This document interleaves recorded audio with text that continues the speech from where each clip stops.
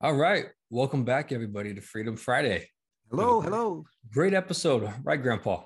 Yes, I think so. Yeah. Well, we're going to be talking about the protests we went to. We're going to talk a little bit about Christmas today and Huh? sit back, relax. We got a great show. So here we go.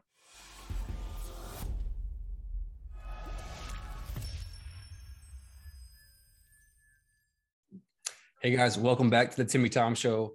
Real quick, Grandpa, we're getting so shadow banned on our Instagram account. We Oh, have yeah. we have about 1,200 followers. We Uh-huh. get on average about 13 viewers for our whole story. It's absolutely ridiculous. And everybody I know who posts the same type of content we do, stuff that's off limits, is in that same boat. Yeah. So the best way for you guys to help us beat that shadow ban is to take this video and share it or email it with a friend, post it on your social media, tag us. The more traffic we have, the better it will be. Right. The less apt they'll be to feel like they have to get rid of us. And Yeah, they feel like exactly. they have to at least allow us to and try to endure us. Exactly. So that's one thing. But we went to a protest recently, didn't we? Yes, we did earlier this week. Ah, Yeah, there was a protest for people who were concerned. Most of them were frontline people, which meant firemen, policemen, county employees, county sheriffs, there were some nurses who were involved. But all of these are people who have been affected by saying, I don't want to get what you call the vaccine. I do not yeah. want to be jabbed. And they have been told, you either jab or you suffer the consequences. And one of the consequences that people reported to us, some people were put on unpaid leave indefinitely. Yeah. One of the guys we talked to has been on unpaid leave since the 1st of September. Yeah. That In means no fact, job, no income.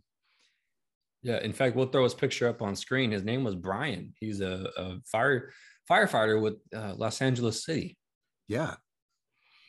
Anyway, there were a number of people there, and it was amazing because it was in the 50s and it was a cold, hard rain, and we were meeting outdoors. We were meeting in front of a particular company, a company located in my city of Temple City, that has a unbid contract It with was the a county. It was a no bid contract. This company, Fulgent, does COVID testing.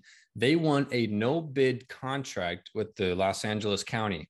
So basically, all the county workers have to go to this company to get tested. They can't not go to anywhere else. What this Mhm. company does, though, is they get their information, their addresses, their social security, and their DNA from the test. And then they give that And information the name and phone number as well, and they give all that information to China. because they're a Chinese company. Yep. Now, the fact that they got the contract without ever having to go through the bidding process means somewhere along the line, they got favoritism from the county of Los Angeles county commissioners. A little And as, shady. as much as I hate to say it, uh, people are very prone to say, hey, I'll do something nice for you if you do something nice for my Yeah. pocketbook. Yeah, exactly. The love of money is the root of all evil. We're told that Well, in 1 Timothy 6. if you're getting your roof replaced, how would you like somebody to come along and say, you know, I'm going to replace your roof and you're going to pay me whatever I tell you to pay me, and you can't go to other roofers and get an estimate, and you can't decide on which one you want to use. That's what the county has done in Los Angeles, Mm-hmm. and because of it would be bad enough if it were an American company, but to have a company that's run by foreign people and is giving information to a foreign country that has already said, our goal is to take over your country and to use Yeah. every means possible to do it. And that's a published goal of the Communist Chinese. And they're doing all kinds of things to advance. They have decided they're going to be the number one country in the world, and all countries will bow to them, Yeah. particularly the United States. So they're Exactly. involved in a lot of things like developing certain viruses for the United States, and then It using comes those from viruses. it comes from China. Yeah, gee, isn't that a coincidence? Yeah, but Well, what's cool about this is, this guy Brian and multiple other people just decided, hey, we don't want our information to be sold to China. We'll go through a different company, but you're not allowing us to do that. And so we're not going to do it because they rejected a vaccine and rejected getting tested. They were placed on unpaid leave. They weren't fired. They technically couldn't fire them. They didn't do anything wrong. So they put them on unpaid leave for indefinitely. That's right. That's right. There is a process, and everybody that we talked to personally who said that they, or that we heard, said that they were placed on unpaid leave via email. Yeah, they didn't. At no time did any boss come to them and say, "Gee, I'm sorry, but because you're not following the regulations, we have to put you on unpaid leave." They didn't even have by email. Courage to go tell them themselves. Yeah, they didn't have the courage to do that. And then we discovered something even more interesting. If you're a county employee, a fireman, a county sheriff, or a city cop, or a city employee, those municipal jurisdictions got money from the federal government for COVID. Yep. One of the stipulations in the contract was you get the money for COVID as long as you have 100% vaccination. If you do not, you have to pay back the millions of dollars that we gave you for COVID. Isn't that convenient for the government? What a way to make your vaccine mandates by coercion. Well, and it apparently works. The LA City Police, all the thousands of policemen who work for LA City, yeah, they have to have 100% vaccination in the police department, or they have to pay back the millions that the government's given them. Same is true in the county. This is, why is a terrible thing. Yes. You know why they want all this to be vaccinated? They want people who are going to bow down. And it's kind of like with the defund the police movement. They don't want to defund the police. They want a FBI, a Department of Justice, policemen who are woke, will do whatever their bidding is, and will not have any will of their own of allegiance to something greater than the government via That's God. Right. Well, and so that's exactly what they want to do with these vaccine mandates is they want to have firefighters, social workers, a workforce, policemen who will bow to whatever the government says. Right. All training. It's a case, as you said, of saying the government knows best what's better for everyone. And therefore, whatever the government wants, everyone must do because we know better than anybody what's right for you. When you look at your history, that was the same technique that the Nazis used in Germany. Yeah. They said, we're going to control all the media when we're going to tell people what the government wants them to hear. And sure enough, you had children turning in their parents for not following government regulations in Germany. Yeah. You had neighbors turning in their neighbors. It's terrible. Yeah. You know what was cool though? What's that? One of the highlights for me during the protest is we didn't get rowdy. We didn't start looting anything. That was cool. But everybody who spoke we opened up in prayer. Yes. And then we did the Pledge of Allegiance, and then we sang the national anthem, and then we had people come up and speak. And everybody who spoke was either one, a believer in the Lord Jesus, or had a lot of Christian overtones in their speech and mentioned the Lord, mentioned scripture. I mean, it's amazing to me when I go to certain stuff like this, how prevalent the Lord is. And this is the reason where the Spirit of the Lord is, there's liberty. That's right. And so we want liberty in all our lives. We believe that God has given us that inalienable right, and you as well watching, and that all liberty flows downstream from culture. But honestly, all liberty flows downstream from the Lord Jesus because he is the giver of liberty. That's right. And the giver of life. And the giver of life. Yeah, I agree with you. I too am always impressed by the number of believers that we encounter every time that we do something socially that involves government direction or government misdirection. But it was there. And one of the interesting things was there were cops across the street watching us to make sure that we were a peaceful and gentle demonstration. And I'll tell you guys, there wasn't a hint of anything unpeaceful or ungentle about the entire time we were there. And we were there for 2 hours in the rain and the cold outside. Yeah, it was a wonderful testimony. And it makes you stop and say, now, wait a minute.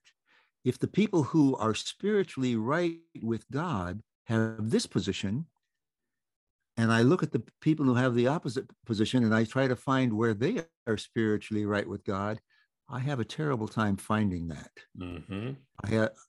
I can't think of an individual or a group that I would say, yeah, they may not act right, but at least they got the Spirit of God. Yeah. I don't believe they have it. Sorry. No, it's really cool because it was all done in an orderly and yes, peaceful manner. very much so. Mm-hmm. Nobody swore. Nobody, raised their fists against anybody. Nobody made foul gestures. None of that. Nobody said, let's burn the system to the ground. Let's justice. No, nothing like that. Nothing like that. Yeah. Well, yeah. It's Christmas time, and we got something I want to share with you next week. However, a couple of weeks ago, my grandpa shared with us this poem called One Solitary Life. And I think it's very fitting because at the protest, there was only like 100 people. And you kind of forget like, oh, well, what can I do? Can I really make a difference? And this poem about Jesus is a really good reminder of the difference that one person can make, but also the difference you can make with the Lord and how God uses things that we think are small for really big things. So just listen to this. The poem is called One Solitary Life. It was written in the 1920s? In the 20s, yeah. Yeah. By a newspaper man. Yep. He was born in an obscure village, the child of a peasant woman. He grew up in another obscure village where he worked in a carpenter shop until he was 30. He never wrote a book, never held office, never went to college, never visited a big city. He never traveled more than 200 miles from the place where he was born. He did none of those things, usually associated with greatness. He had no credentials but himself. He was only himself. His friends ran away. One of them denied him. He was turned over to his enemies and went through the mockery of a trial. He was nailed to a cross between two thieves. And while he was dying, his executioners gambled for his clothing, the only property he had on earth. When he was dead, he was laid and buried in a grave through the pity of a friend. 19 centuries have come and gone, and today, Jesus is the central figure of the human race and the leader of mankind's progress.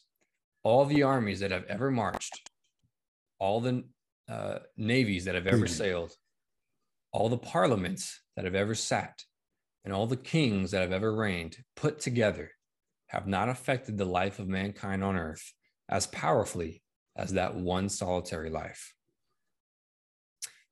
That's what's beautiful. And if you want to tie this into Christmas, well, real quick, when it says he never wrote a book, well, he kind of did. He was the Word himself.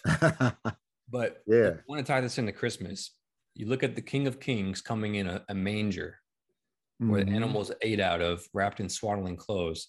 You can't get more humble and solitary than that. That's the kind of God we serve, who doesn't do things how we think they should always be done, but takes the little things and uses the small things and the weak things to confound the wise and the strong in today's world. Right. Yeah, and it's marvelous that God himself became a human child to go through all the stages of life that we go through. Yeah. So that we would know that he understands. Yeah. He's been where we are. He understands fully. He's not a God on the outside looking down and wondering, what are those humans doing down there? And that's one of the things that they mentioned at the protest. They were saying, if Christ gave his life for me, how can I not give mine for his? And that's why these people were willing to lose everything, because they knew that these laws were wrong, and they stood up to them, just like the Egyptian midwives, just like Daniel, just like Shadrach, Meshach, and Abednego. Right. And they wanted to honor the Lord. And that's why they're willing to put everything on the line. And God will honor that.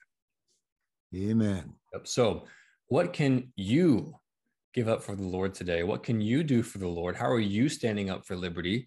Because the biggest form of censorship we're getting shadow banned, but that's not the biggest form of censorship. The biggest form of censorship is self-censorship. So think Yeah. about the ways today that you can maybe share this poem with somebody, share this video with somebody. Think about how you can stop self-censoring yourself. Sound good? Right. Well, Grandpa, you have any closing remarks? Because we're about time's up right now. Ah, well, no, I think we covered a lot of good things, and just take time. Those things says when the angel came to Mary, Mary heard all the things that Gabriel said, and the scripture says she pondered those things in her heart. I think God wants us to do that. He tells us to do that with his word. So I think we ought to do that with all the things that lead us to him. We ought to ponder them and say, Lord, I heard this. What is my response to be in you? What do you want me to do? And it may be different than what he has somebody else do, because he deals with each one individually. Mm-hmm. But yeah, ponder these things in your heart and ask the Lord, what should I do? Amen. And with that, he'll empower you to do it. Yeah.